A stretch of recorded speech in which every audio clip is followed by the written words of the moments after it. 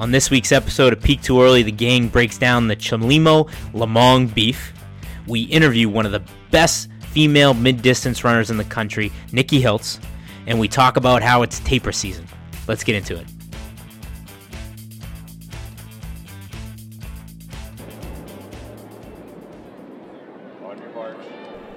This is Peak Too Early, presented by SAV Racing, featuring Mike Gendron, Trent Fontanella, and Steve Gendron.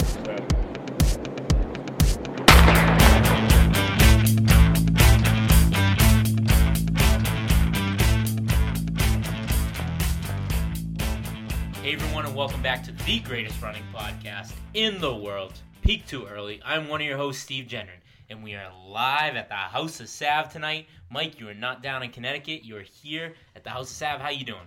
I'm doing good, Steve, but I am sick and tired of rain. 2 hours I just drove to the House of Sav, pouring rain. It's February. This should all be snow. I dubbed it treadmill season like 2 months ago, and it's been warm and rainy for 2 months since then. There was never a treadmill season. If it's going to be New England, it's going to be February. If it's going to be like 40 degrees, might as well drop it 20 degrees and let this all be snow. Wow, first person to ever call for snow in the history of winter. I'm sick of rain. Trent, thank you for being a gracious host here at the House of Sav. How are you doing? I'm doing well, gentlemen. It is always a pleasure to have you two, in my home. It brings a smile to my face to have such beautiful guests here. We almost couldn't do this though. I didn't tell you guys this, but when you guys were on your way, I was trying to come in, get early, get ready for the pod. There was just this incessant beeping sound coming from some alarm. And I was a little nervous. I ran over the fire alarm. It wasn't the fire alarm. And then I couldn't find it. You know how hard it is to find? And it was only going every 60 seconds. It was so hard to figure out where the sound was coming from. I'm texting the neighbors. Do you hear this? Turns out carbon monoxide, thing. So I'm glad you waited until us being here for 2 hours to tell us that we're dying from carbon monoxide. Say, that's something that's not like a real thing. It's not important. So no, it was a low battery. So thank God we're okay, boys. We are okay. But there was seriously, it took me about a half hour to figure out where the damn beeps was coming from. It was awful. Well, we had a big week. This is a big podcast. We got a big interview, lots to cover in the world of running. So Mike, let's kick off the running news.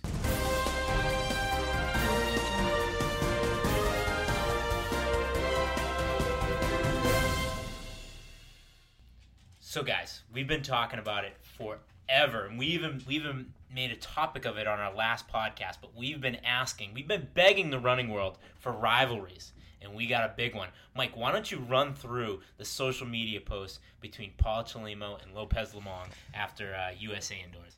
Yeah, so the other day I'm just kind of like scrolling through the gram a little bit, seeing if I can find anything interesting, trying to find some good running news, and I stumble upon this video that Lopez Lomong posted. It was a video of Paul Chelimo in his post-race interview, and basically the guy doing the interview asks him, like, so, what do you think about taking on Lomong going forward here in the trials? And he basically just says, last year was my down year, and just kind of throws shade on Lomong and said, but this year, bring him on, and just walks away from the mic. Just absolute mic drop. Pretty cool moment. So it doesn't take Lopez very long to respond. He posts that video on his Instagram, and he says, the dog who barks the loudest is not the most vicious. Hashtag Lamont Strong, hashtag Chihuahua, which is a hilarious nickname. I don't know if that's like a real thing or if he just made it up on the spot or whatever, but just calling him Chihuahua, Chelimo Chihuahua.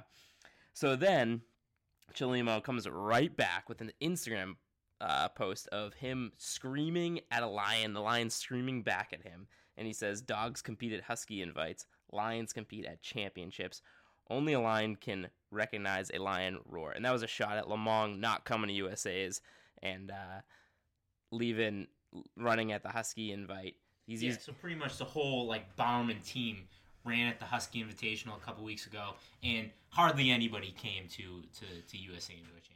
And my favorite part about that post is he drops a Chihuahua, hashtag Chihuahua who, and then a hashtag Lomong scared, because Lomong's thing is his hashtag Lomong strong. He drops a hashtag Lomong scared. So a very strong rebuttal from Chelimo.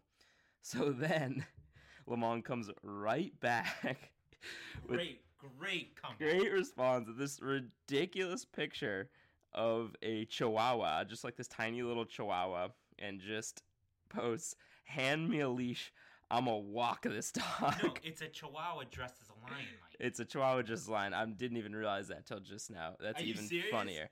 Oh, Even come on. funnier.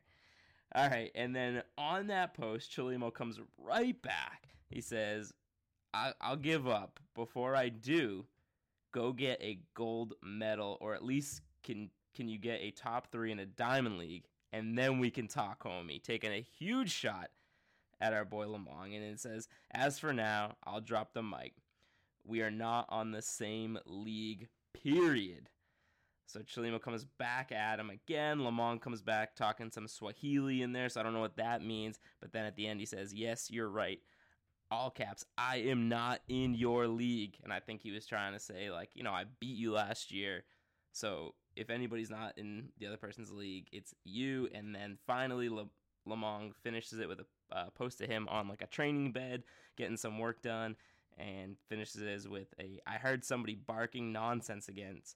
Don't let me grab my leash. # Chihuahua. # Lomong Strong. So, boys, we got ourselves a very long, drawn-out, not like just one quick thing. It was multiple days, serious social media beef. Let's go. Let's go. I don't think there could be anything better to pump the Peak Too Early boys up than a little bit of Instagram feud between two athletes that I think we both like. We've talked, about both these guys before, and we're fans of Lomong, we're fans of Chelimo. So to see them go at each other like this, and we can do a little more analysis breaking down some of the individual posts. I really do. I want to break this down like it's Game 7 of the finals right here, because this was so energizing. This was amazing. Forget everything we were about to talk about tonight. This is all I want to talk about all night long. I mean, this is exactly what the sport needs. We talk about this all the time, that one of the biggest problems, I mean, it's really cool that everybody's friendly and enjoys each other's company in this sport, but we need some beefs. We need some rivalries. And out of the clouds, Paul Chelimo and Lopez Lomong, give it to us. And so, guys, I did some digging today to find out, or the best I could find out exactly where this beef stems from. And the best I could come up with was after Outdoor USA Championships last year, Chelimo made a comment to the media saying something along the lines of, I'm not here to pace the Bowerman Track Club, meaning that he's an aggressive runner. He likes to take it out hard. He doesn't like to sit back. And, Woody Kincaid and Lopez Lomong, 5K, 10K runners for the Bowerman Track Club, tend to sit back a little bit. They tend to let the race come to them. Chelimo's not that type of runner. He's a little bit more aggressive. So he went out a little bit more aggressive, and he ended up getting beat. And he was just kind of talking about that after the race, and he kind of threw some shade at the Bowerman Track Club for sitting back in that race. And I think that's where this stems from. It is. And then Lomong responded after that with an Instagram post, is the one where he's kind of smiling behind Chelimo. He's got his necklace dangling from his mouth, and made some comment. I don't remember exactly what he said, but basically me waiting to make my move or something like that. Clearly a shot at Chelimo. So yeah, that's definitely where it started. And I think there was Chelimo has had issues with that in the past. I think, like you said, he doesn't like racing like that, and he doesn't like championships being run like that. But, I mean, take it as you will. At the end of the day, Lomong got the best of him on that day, so we'll see what happens. So do you guys think this is real animosity happening between these two, or is this more, somebody's manager is telling them to play this up because it'll be good for the brand? I think there was a point on Instagram where they started feeding into it a little bit. They realized that people loved it, so they did feed into it. But I think the root of this is real. I do too, and I think the root is real, but I do think there's one person that's a little more angry than the other, and I think one person is a little more taking it, in good spirit and kind of making jokes. Do you guys have any thoughts on that? I do, but before I get into that, I just want to say I don't care if it's real or not. I really don't care. It's great for the sport, and somebody needs to do it. Half of sports beef in general is not real. Right? You get a McGregor fight, and he's talking all this crap, and And they hug it out after. Yeah, I mean, half of it's manufactured for the entertainment of the sports. Why should this be any different? But I think what you're getting at is I think Lomong is stringing Chelimo along here. I think Chelimo is legitimately pissed, and Lomong is just poking the bear right now. I think it's hilarious. I couldn't agree more. I think Chelimo is really pissed, and Lomong is making these funny comments about it. He's posting these ridiculous pictures of chihuahuas, and Chelimo is out there like paying some social media person to make this really intimidating picture of him next to the lion. Like, that's some really high class stuff. Meanwhile, Lomong like found a Google image and just of this chihuahua dressed up as the lion and is posting that, and he's just putting like talking about walking the dog on a leash. Which, I mean, I don't know what kind of personal relationship they have, but that's pretty disrespectful. It's to talk very about, I'm going to walk disrespectful. you, with a leash. Like, so I feel like Lomong's joking, but he's hitting some sensitive spots, I would think. Well, Lomong is, I mean, he's significantly older than Chelimo. He's like, he would be 10, Something maybe like 9 years older than him. So, I mean, he's got more experience than anybody else on the track. He probably knows how to manage his emotions better than anybody else on the track. So he knows that getting under Chelimo's skin is probably going to help him out come, USA Outdoors. Yeah, and I think, like you're saying, like Chelimo was kind of, he was pissed, and Lomong was having more fun with it. And to go more off of that, Chelimo tried to end it like a couple times. Like in his first post, it was tried to be like a mic drop, and then he slid into his comments and said that last thing, like, before I'm done, let me say this one last thing. And then Lomong posted twice more after that. So Lomong wants to keep this going as long as possible. I think finally Chelimo has kind of put an end to it. But it was just so funny to just see Lomong do everything he can. Like, even posts that were not related to this beef at all. He was just like the one with him on the massage table. Like, what does that have to do with Chelimo? But he just decides to drag him into it anyways. So what do you guys think? Is there a winner in this Instagram beef and in the online beef? Not on the track, but just, who's doing it better online right now? Well, that's tough to say, because I think, like we're saying, I think Lomong is playing the long game. Like, he's getting under Chelimo's skin, and he has the most recent wins, so it's kind of hard to, you're only as good as your last race, so it's kind of hard to back Chelimo or justify like where he's coming from. But at the same time, Chelimo's everything that we love about the sport. He's the one, like, going after these beefs, saying things to the media, trying to create rivalries. He's a front runner. He doesn't want the race to come to him. He wants to go and attack the race. So, like, I think at the end of the day, I'm going to side with Chelimo on these. So I agree with a lot of what you said, and I love the aggressive, nature of Chelimo right now. I do kind of agree with him, right? Lomong didn't run at Nationals. He ran at that invite with the Bowerman Track Club. Chelimo's got that badass racing strategy.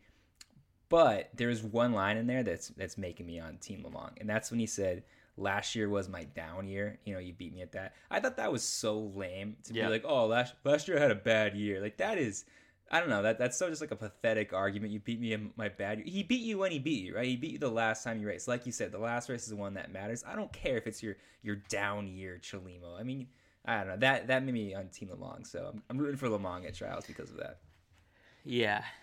I kind of think that Chelimo won the Instagram battle, because where Lomong was much funnier, I thought Chelimo was a lot more like definitive and came in with like pretty like legitimate arguments.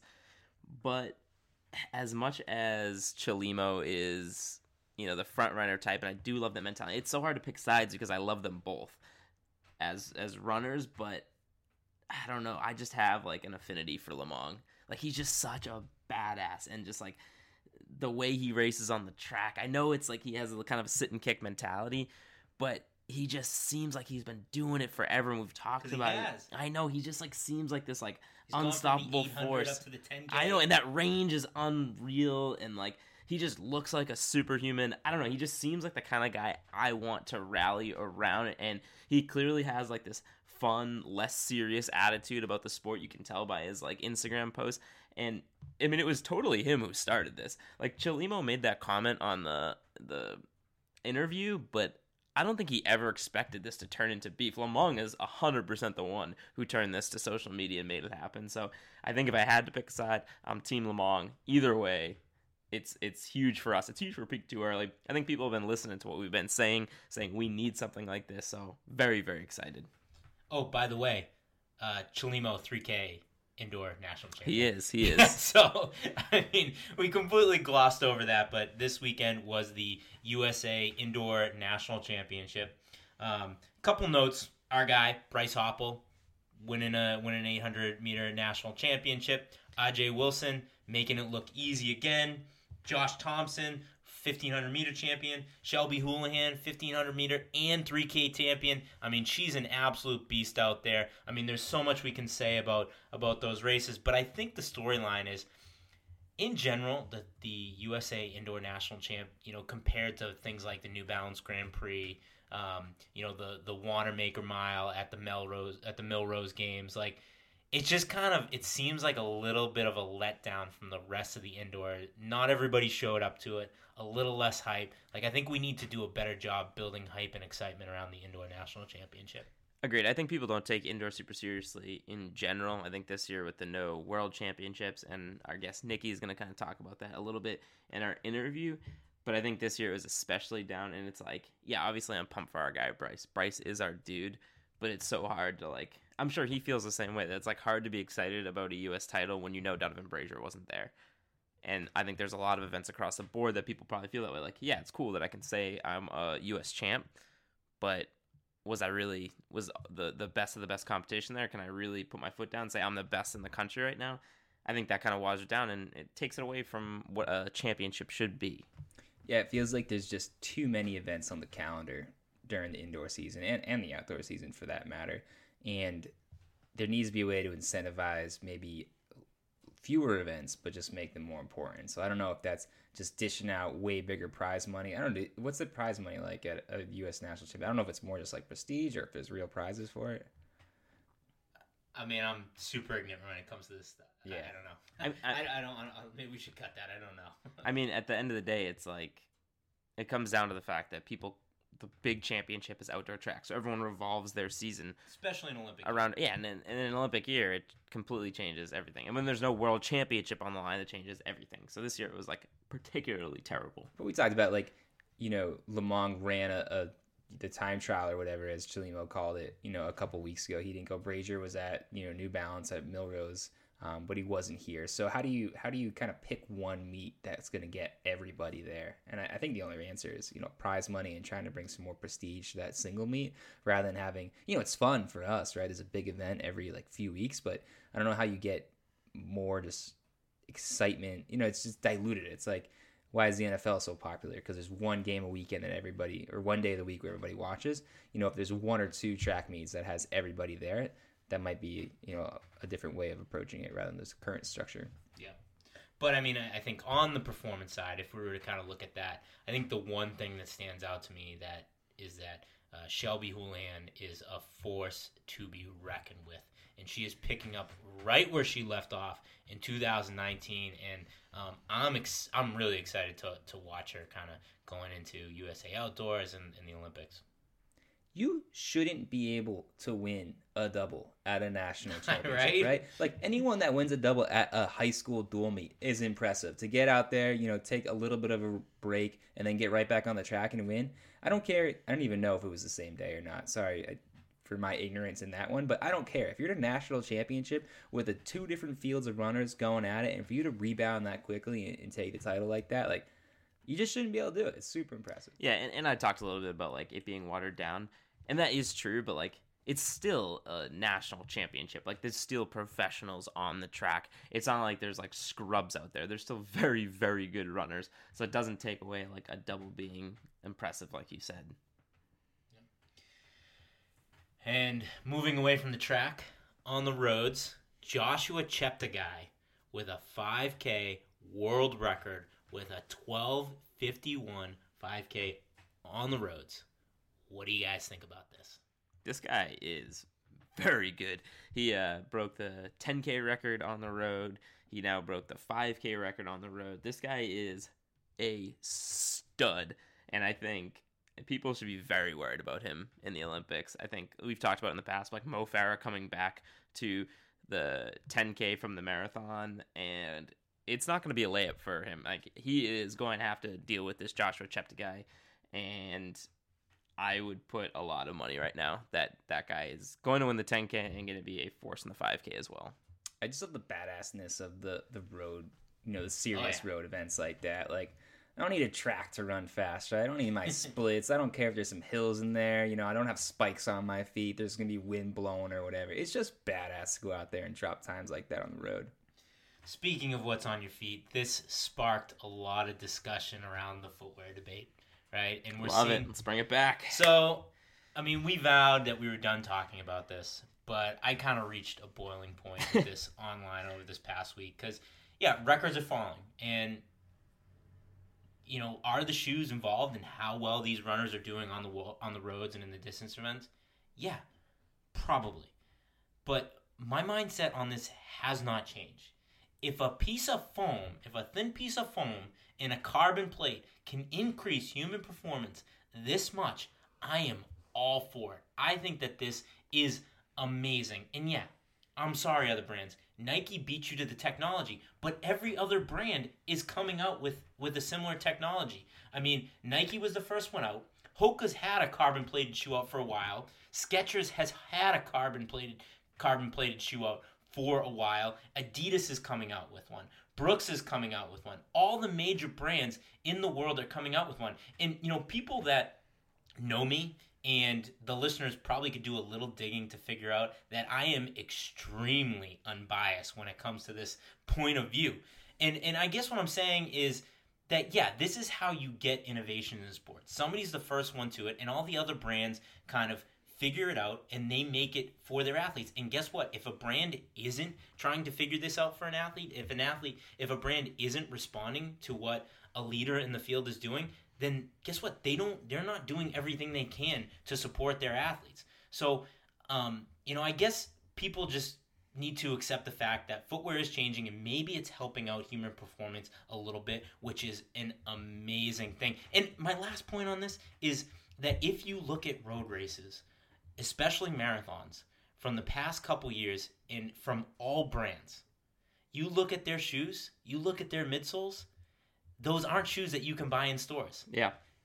Professional athletes from all brands have had carbon-plated shoes for a couple of years now. So this isn't something brand new.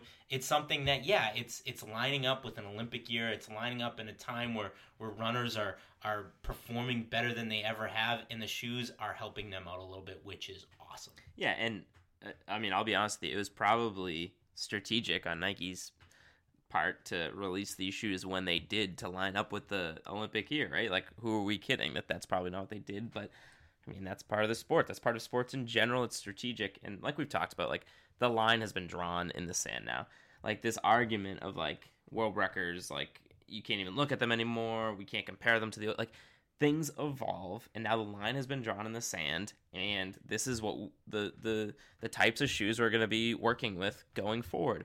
So world records are going to be evened out, and that's how sports are. That's how the evolution of running is. Equipment always gets better. So I don't want to hear anybody talking about how these world records aren't legit and how Joshua Cheptegei is not just dominating the sport right now, because he is. Yeah, you stole my point there, Mike, where sorry, it's a great point. So hats off to you with that. But the outrage worked, right? Everyone that was all pissed off and put stuff on Twitter and whatever, it worked. We got the rule. There's a little public pressure on World Athletics to put a rule in, and they did. And now we have a cutoff. So no one needs to be pissed off anymore, right? That, like, the goal of this was to need some sort of limit so that there's not, continued innovation forever in that, who knows how far it goes. But we're done with that. Let's accept the times as they are. And let's not forget, and I'm not going to pretend like I knew this on the top of my head here, but the world record for the 5K is only 2 years old or something. They just started making an official record, so people can relax with, all these records are being broken. That record's going to get broke every year for the next, 10 years. New records, that's what happens because people, are more focused on it and you start to record it. So let's just calm down, everybody. And what's going to grow the sport is if the sport is exciting and it's fun to watch. You know what's going to make the sport exciting and fun to watch? World records. When records get broken. All right, so everybody stop. This is a great thing for the sport. And I'm going to bring it full circle. If a thin piece of foam and a carbon plate can improve human performance, that is mind-blowing. That is amazing and something that should be celebrated. All right? And I don't want to talk about shoes anymore. No one else can make the sport more fun and entertaining, Steve? What's that? Nikki Hiltz. Oh. Nikki Hiltz. Let's get into our interview with Nikki Hiltz, formerly of the Mission Athletic Track Club. They did a rebrand right after we did the interview. No. She could have told us. I mean, we could have broke the news. We could have broke the news. Now the Golden Coast Track Club, which awesome rebrand. Their logo might be the best in the sport right now. But it was a super fun interview. I had a ton of fun talking to Nikki. She's one of my new favorite interviews. Let's get into it.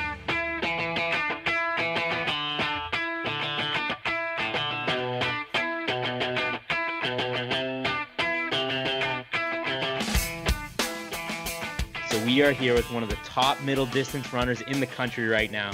She runs for the Mission Athletic Club out of San Diego. Nikki Hiltz, welcome to Peak Too Early.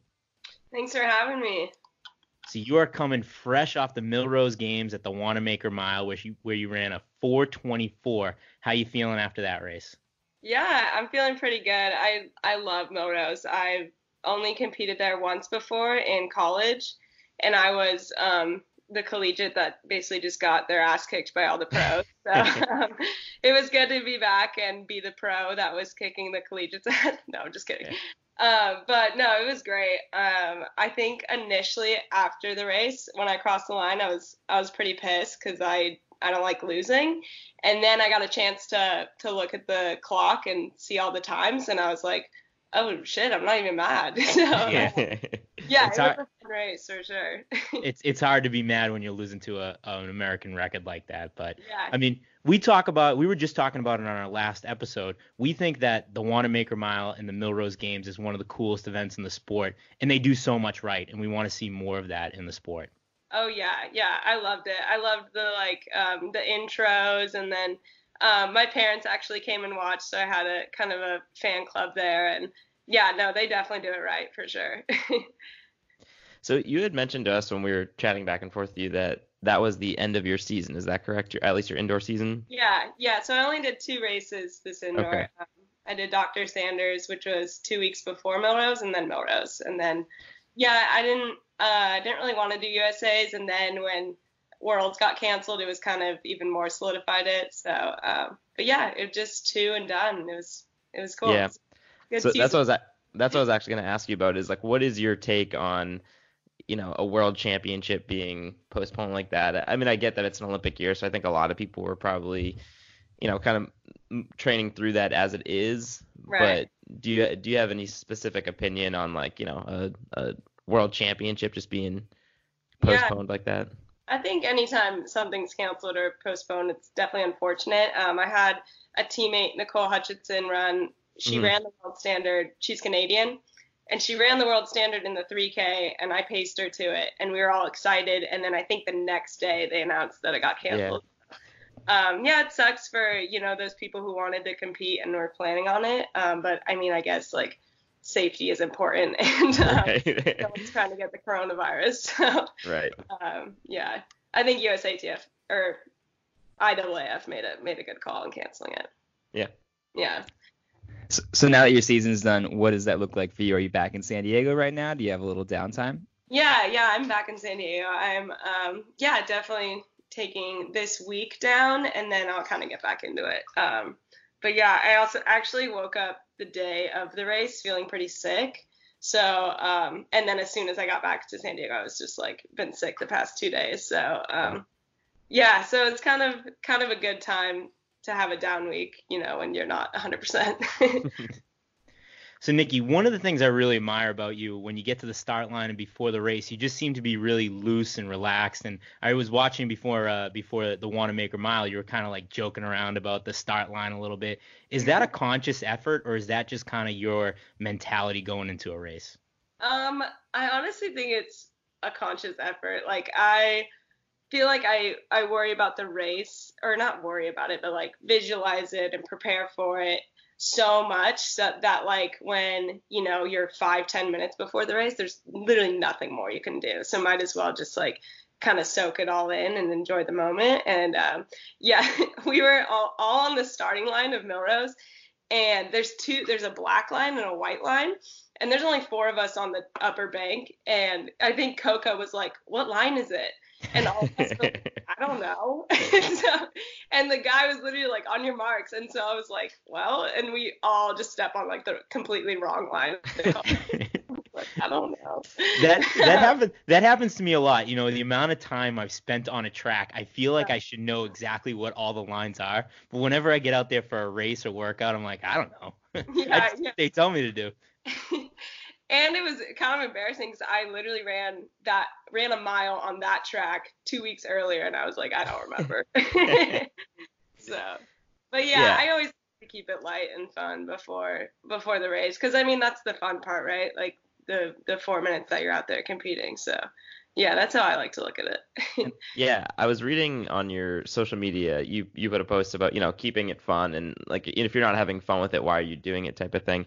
Yeah. And I think that's a super important part of the sport. And obviously when things are going well and you're running well, that can be an easy. How do you keep it fun when things maybe aren't going so well? You have a bad day or a bad week or something like that? Yeah, that's a good question. I think I have a lot of balance in my life. Like running is, it's obviously my job, and it's what I do, but I think I also do a good job of having other things to fall back on if I'm injured, or if I'm going through a rough time. But I love playing guitar, and I love surfing, and now I live in San Diego, so I get to surf, and just things like that. And my girlfriend and I are really into coffee and beer, so there's always good breweries and coffee places to go to. So I think just not taking it too seriously has really helped me in my career. And obviously no one likes getting injured, or it's not, but it happens to everyone. So and I've actually only been injured like 3 times. But when I get injured, I get really injured. I've been injured 3 times, and I've had 3 surgeries. So it's just kind of, I go all out either way. But yeah, I think just keeping it balanced, and not, and running isn't the end all be all. And at the end of the day, if I have a bad race, like, all the people that love me are still gonna love me, and those that don't really matter. And I think that mindset is like part of the reason we're such big fans of yours. I think maybe it was the same tweet, Mike, but you said something like, as long as I like drink beer when I want to drink beer. And that's how we podcast, right? I think everyone has a Miller Lite in their hand. So if you want to take a break, go grab a Miller Lite, come on back. Okay, that'll work. But that's that's the mentality that makes the sport fun, right? It's like, work hard, have fun on the side, and everything is gonna. I mean, you've kind of talked a lot about this, but when you're just like at a good mental place with everything, the performances come from there. Yeah. I think I would run, like, a lot of people I think are like, oh, if I had a beer, like, I would run 2 seconds slower. But like, I think I would run 2 seconds slower if I didn't have that beer. Like, if I didn't have that. Does that make sense? Like, if I was totally get it. Yeah. Mike and I used to, when we were upperclassmen, me and Mike ran together in college. Okay. And we used to have, like the dry days leading up to the race. But I remember when I was a 5th year, Mike was a senior, and we like decided to have a beer the night before every race, just to like make sure we had that chill mindset. And I think it worked for us. You got to keep things normal, Totally, yeah. So how good of a surfer are you? Is this gonna be like, after running you're gonna transition into a pro surfing career? Oh my gosh, no, I'm not that good. I think I was better when I was I grew up in Santa Cruz, which is like Surf City, California, in my opinion. But I think I was a better surfer in junior high and high school. I went to college in Oregon and Arkansas, and there wasn't really many waves there. So I mean, and now I'm a professional runner, so that comes first. But no, I think I'm pretty good. It's like it's just, I love being in the water, and I definitely try to go on my off days, which I take an off day about every 2 weeks, every 14 days. So I love being in the water. And I don't know, this is such a surfer answer, but like, I don't think like competitions and tricks or whatever, like, that's not why I surf. Is like, I just in the water and like chilling. Like that's so hippie of me, but whatever. Your break from competition. Yeah, exactly. So this isn't really a question, but I got to bring it up since you just mentioned it. But we were doing a breakdown for cross country leading up to it, and we were talking about the women's Arkansas team, and they had a phenomenal season. Great program. Yeah. My co-host Mike calls Arkansas Arkansas. So can you please yell at him for calling it Arkansas? It's actually, I think it's a law. It's illegal to call if you're in Arkansas. It's illegal to call it Arkansas. What? There's no way that's true. That's said that, but Mike, you could be a wanted felon if you keep that up. I don't know about that. That sounds like something that Arkansonians would say just to keep me out of the state. I don't know. Yeah. I don't know if I Yeah. So you are definitely one of like I don't know, your fan base is so incredibly loyal, and I think that's a super cool thing. Like there's some huge Nikki fans out there, and the three of us are definitely one of them.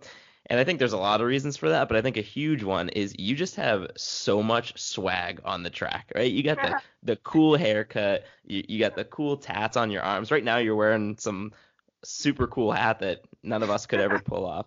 So where did this, like, your style and swagger originate? Is that just like a Cali girl type thing, or is it one of those things where, as you became a good runner, your confidence went up and your swag came along with that? Wow, yeah, you guys are really gassing me up over here. I think, honestly, I feel like my style or swag, whatever you want to call it, is it's kind of a recent thing. I think I've always been like a confident runner in person, but I think I was kind of struggling with like my identity and being gay and what that meant. And I think honestly my girlfriend, Teresa Heiss, has like really good style, and just kind of all throughout college, she would like dress me. Like that sounds weird. Like for all the banquets or stuff where we had to dress up, I was like, I don't know what I'm gonna wear, and she would like dress me, and then I think like just within the past 2 or 3 years, I kind of found my style, and I was like, no, this is how I want to express myself, or I want to get tattoos because I think they're sick, and like for a while I had like an eyebrow piercing, and like I don't know, I'm just kind of, and then I finally got the courage to like chop off my hair, and I've like, and then it's just kind of like you're running well, and so then you have more confidence, and then or I mean I think it's honestly vice versa. I had the confidence, and then I started running well. So, but yeah, I think it is kind of a recent development, but yeah. And I in college, I like bleached my hair, and like, that was like a weird phase. But yeah, no, definitely like a recent thing, kind of discovering like, who I want to be or who I want to show. Yeah. Yeah. Very cool. So I think it's worth mentioning your girlfriend, Teresa, is also a professional runner. What's it like training with and competing against your significant other?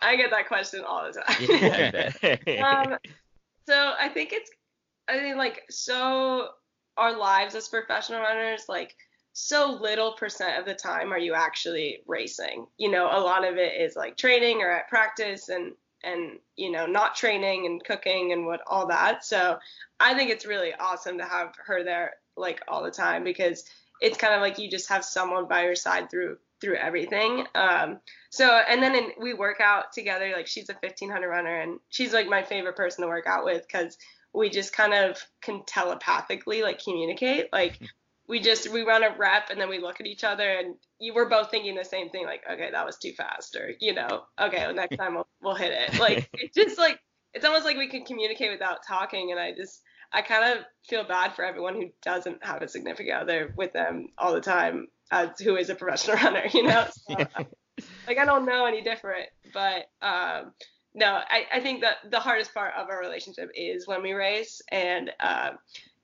she's beating me, I've beaten her, and it is like kind of weird in a race where we're both in.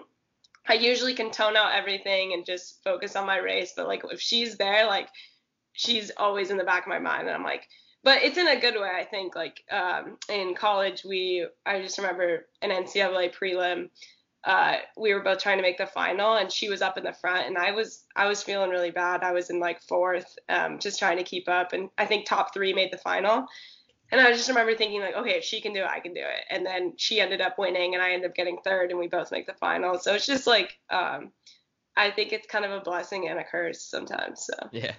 Very cool. Is there any like ever any level of like, even if it's just like fun and playful, a little bit of smack talk? Because I'm thinking about like even when I play like Monopoly with my wife, I don't want to let her win. I'm gonna talk so much smack if she, Oh, yeah. if I beat her. So is there any of that at all?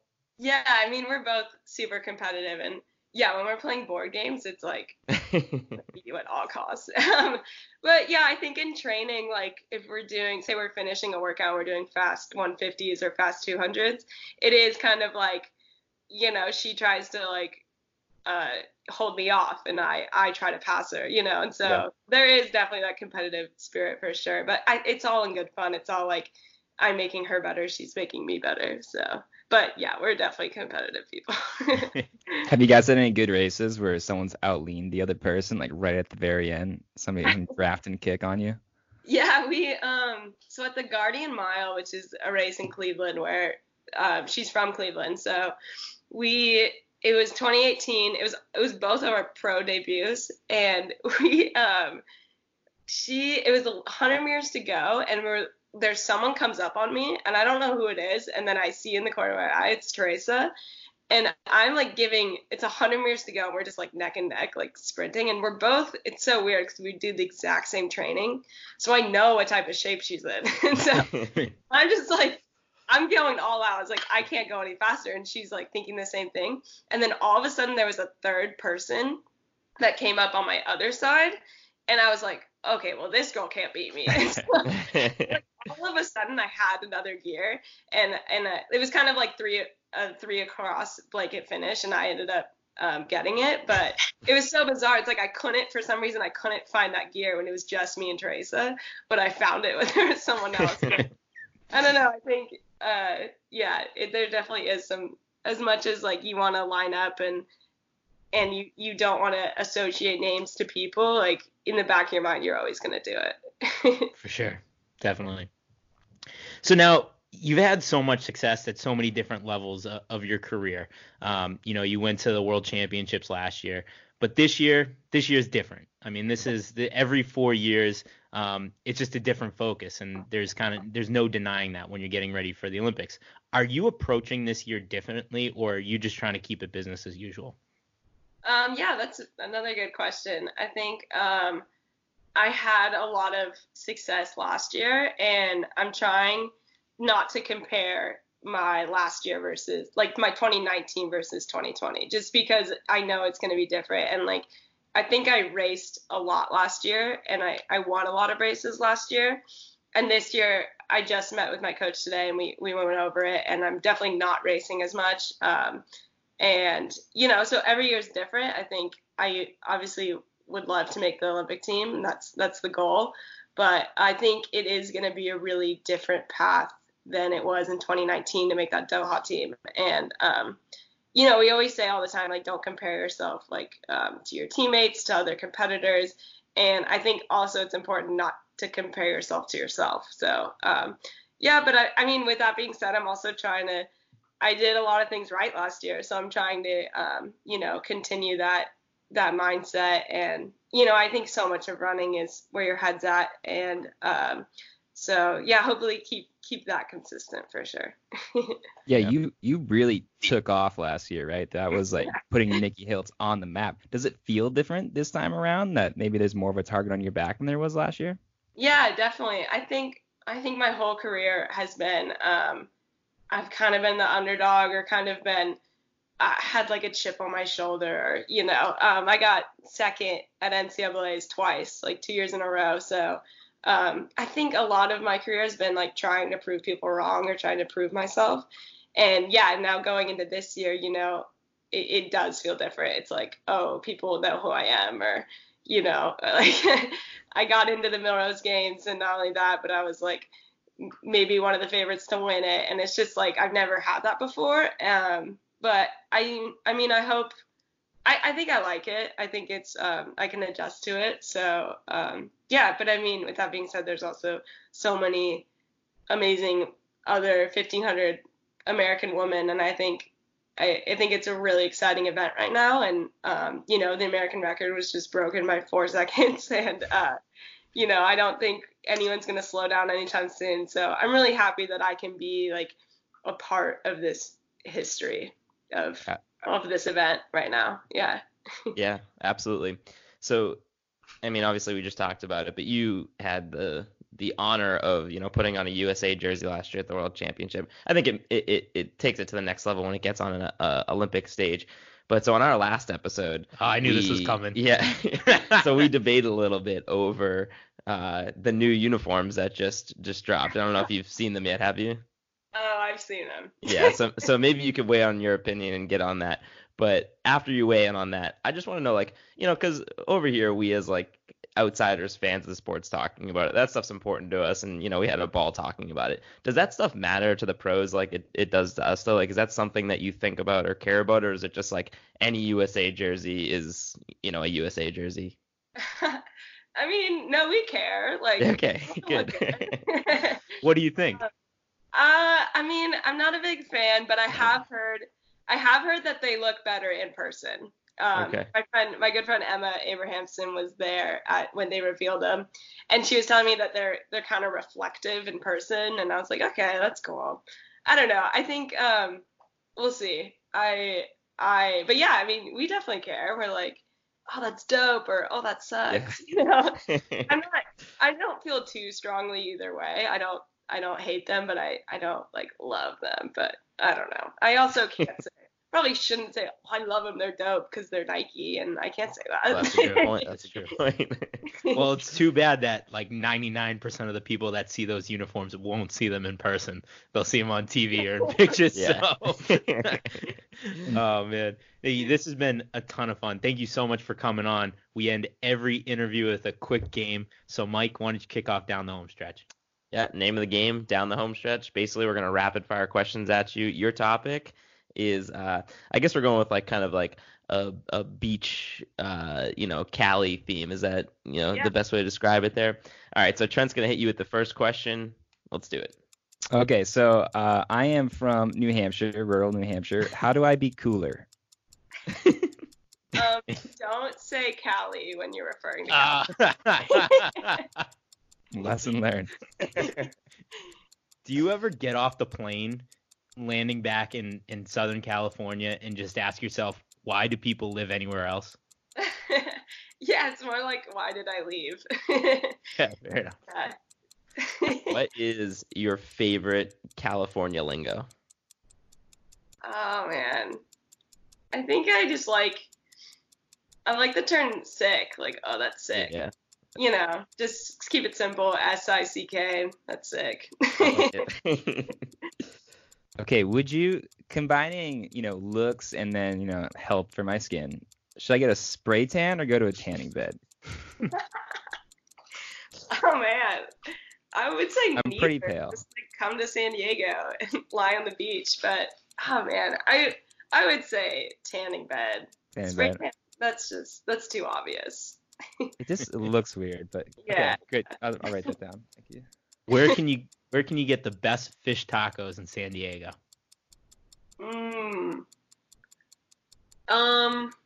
I would say Tijuana, like literally Mexico. All right. That's a good answer. It's a quick 15-minute drive. Yeah. All right, if you are gonna go for a run on a beach, are you going barefoot or are you wearing shoes? You can't run on the beach. Oh my god. Crazy. You guys are killing me. Okay. You cannot run on the beach. Everyone is always like, "Oh, do you do runs on the beach?" No, it's like the sand is slanted. Like if I even do like 100 meters on the beach, like my IT band will be like all messed up because it's literally like imagine running on just like a slanted. I don't know. Like it just doesn't. It's not. All right. Well, in my defense, I don't run on the beach either, but I'm not from California, so I don't know what you people do. That's what they do in the TV shows. Trent, hit it with the last question. Okay, this is a great one. How many sharks have you fought off while surfing? Oh man, I've only seen one time, and it was like maybe like 10 feet. Like it was like a baby shark. The baby 10 Cue the music. shark that could eat you. God. But then I was kind of scared because you're like, maybe the mom's near. I don't know. But no, there one time I wasn't in the water. I was on the wharf overlooking it, and there was a 19-foot great white like sighting, and I like saw it, and it was probably the most terrifying thing I've ever seen. Nikki, thank you so much for coming on. This has been a ton of fun. We're going to be rooting for you this year. I can't wait for the trials and the Olympics. It's going to be a lot of fun. All right. Thanks, guys, so much. Nice to meet you. Yeah, nice to meet you, too. You got to tell Teresa that we got to have her on sometime in the future. Oh, yeah. She's amazing. She's more fun than me, so I'm the boring.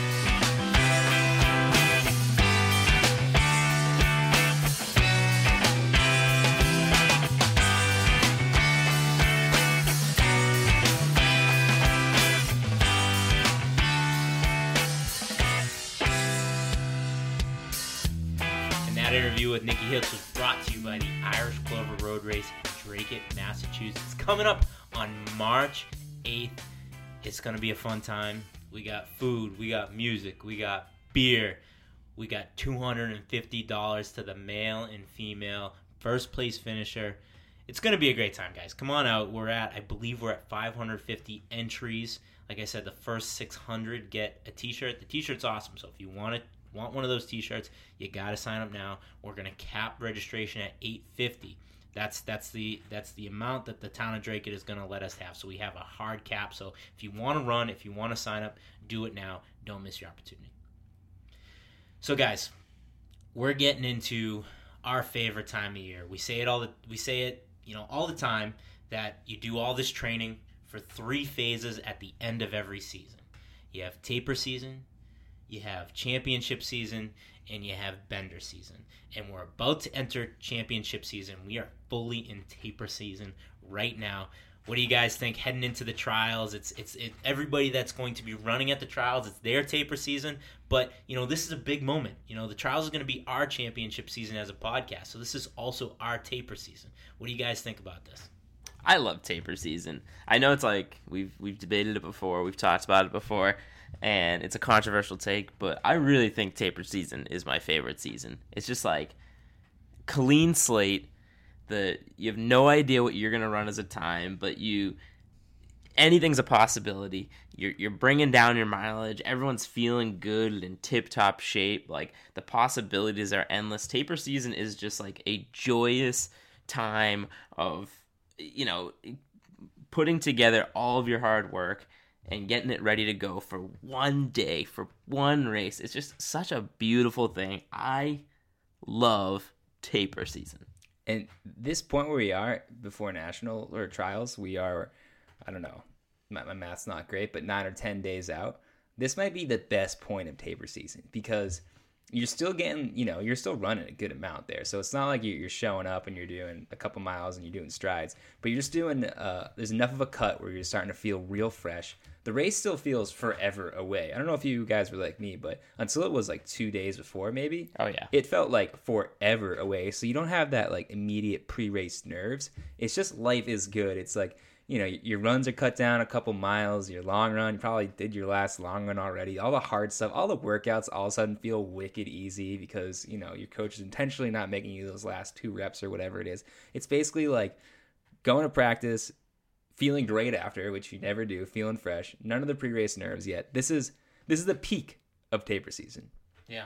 So like I said, championship season is right around the corner. And guys, I've been thinking, what championship morning is going to look like for us versus the athletes. The athletes are going to be getting up. They're going to be, well rested. They're going to be getting their nutrition, doing their stretches, waking up early, getting out to the starting line before dark. Us, we're going to get up, we're not going to be feeling as good as the athletes when we wake up, let's be honest. We're going to be a little bit hungover, but we're going to have to get out of bed. We're going to have to get down to the City Tap House in Atlanta, claim our spot, order some food, order some beers, get our signs ready, our flags ready for the runners. I'm pumped. So I like to break some news, with you guys on the podcast.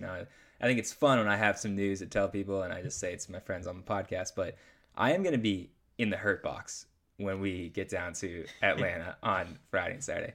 I am gonna be taking, I don't know exact, like a 13-hour flight on Thursday, 8-hour time zone difference. So I'm gonna be like up for like 26 hours or something like that. Quick night of sleep Friday, wake up, go to the airport, come down to Atlanta. So boys, I'm gonna be feeling great. That's all, guys. I'm running on coffee. So Scott Smith, Lindy Jones, Nell Rojas, Scott Fauble, like all the people that we've talked to that are gonna be. Breaking news. Breaking news alert. Next episode. Get ready. But all the people that we talk to, you think you're going to be going through pain out there when you're approaching the wall at mile 18, 19, mile 20. You're heading to the last 10K in the humidity on the hills of Atlanta.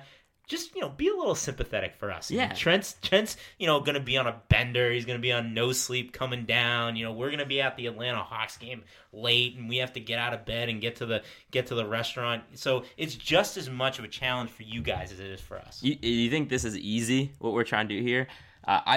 My suggestion is that when we wake up in the morning, we prep like we're racing that day. Like, we just have that kind of attitude because, it's going to be an important day for us. And like them, we only get one shot at this, right? So we got to make sure that, like, all the footage is good, that, like, we're where we need to be when we need to be there, that we try and see our people, that we get our signs looking nice. So it's like, it's a big day, and we only get one shot at this. It only comes around every 4 years. So I'm going to wake up in the morning. I'm going to be, like, bumping some, like, Eminem at, like, 6:30 in the morning, like, getting myself hyped, throwing water in my face, getting fired up. This is a big deal. I'm ready to go. This might be more important for us than for them. Should we take a picture of our outfits laid out on the ground? Yes. Yeah.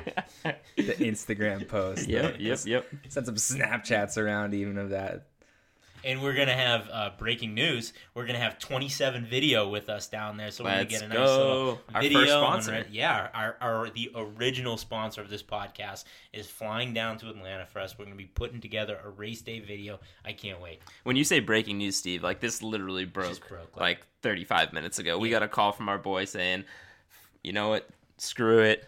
I'm booking my tickets tonight, so it is huge breaking news. He's probably mad that I haven't texted him back, but he doesn't know that we're actually recording right now. So if you want to be in the video, right, the professionally made, video content of our weekend in Atlanta, it's true. Come hang out. What's the name of the bar again? City Tap House, downtown Atlanta. You got to be there. Like I said in last episode, I was DMing with them. They're welcoming us with open arms. They got beers for $2.62. It's gonna be great. Listen, if 27 Video can decide on a whim to book their ticket tonight, so can you. You can book your ticket to Atlanta. Come hang out with us at the tap room. It's going to be a blast. I would say this, too. I don't want to get too crazy, but to a limit, right? Like, first 10 people that come in and recognize us as Peak Too Early, free beer on us. I'm buying you a beer. If you come up and you make any reference to the Peak Too Early pod, or you show me that you subscribed and gave a 5-star review or something like that, free beer on me. That's right. You heard it here first.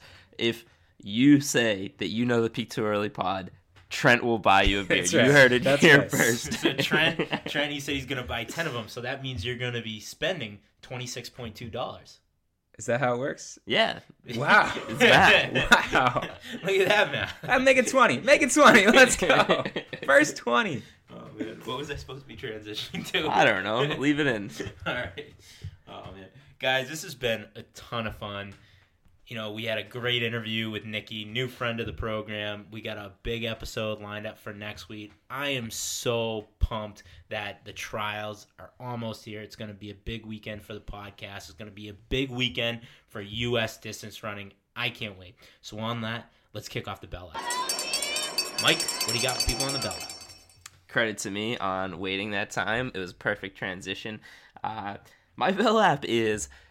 I've been training for months now for the post trials race that we all agreed to run, and I'm sitting next to my co-host right now, and it sounds like this race might not happen. So I'm a little befuddled on what's going on here. I've been grinding, I've been doing the workouts.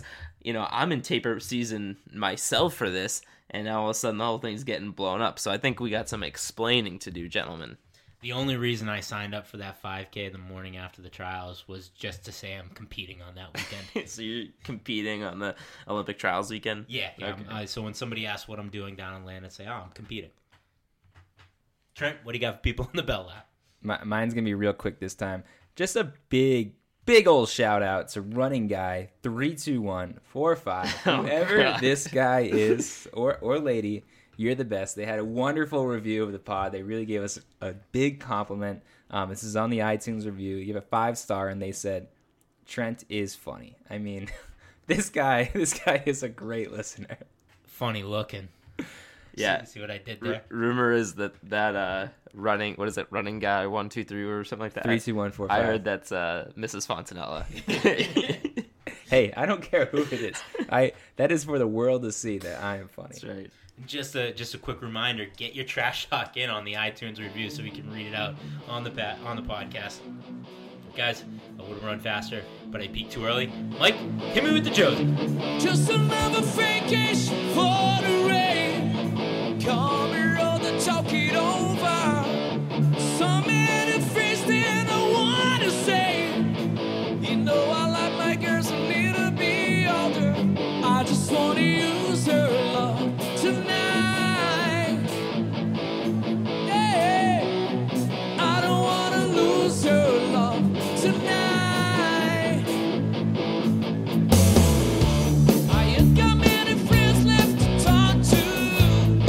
No one's around, I'm in trouble. No memory on a fear for you. Swear to never get it undercover. I just want to use her love tonight. I don't want to lose her love tonight.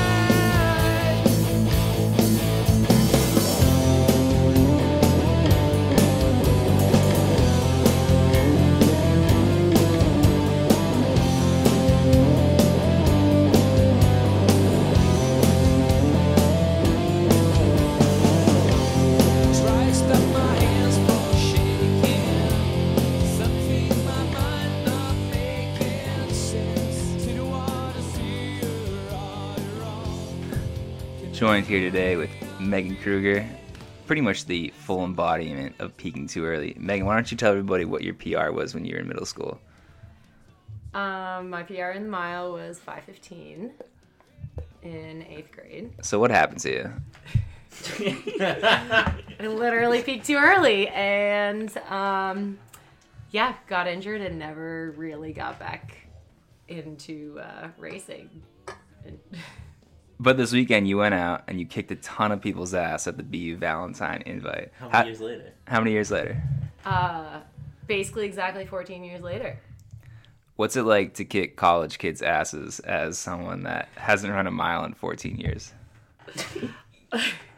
Well, in the slow heat 14 of the mile, wasn't kicking too many people's butt, but it was pretty cool. I felt pretty old out there, honestly, compared to all the college kids.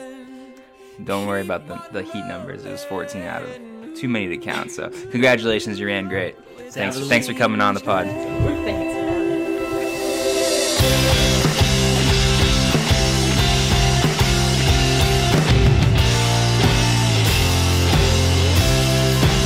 As soon as you are able, woman, I am willing to take the break that we are on the brink of. My cup is on the table, our love is spilling, waiting there for you to take and drink of. If you're tired of the same old story, oh, turn some pages. I'll be there when you are ready to roll with the changes.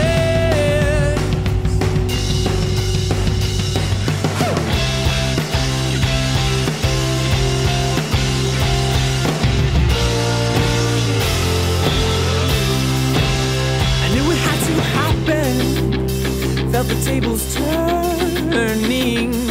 It got me through my darkest hour. Heard the thunder clapping. Felt the desert burn.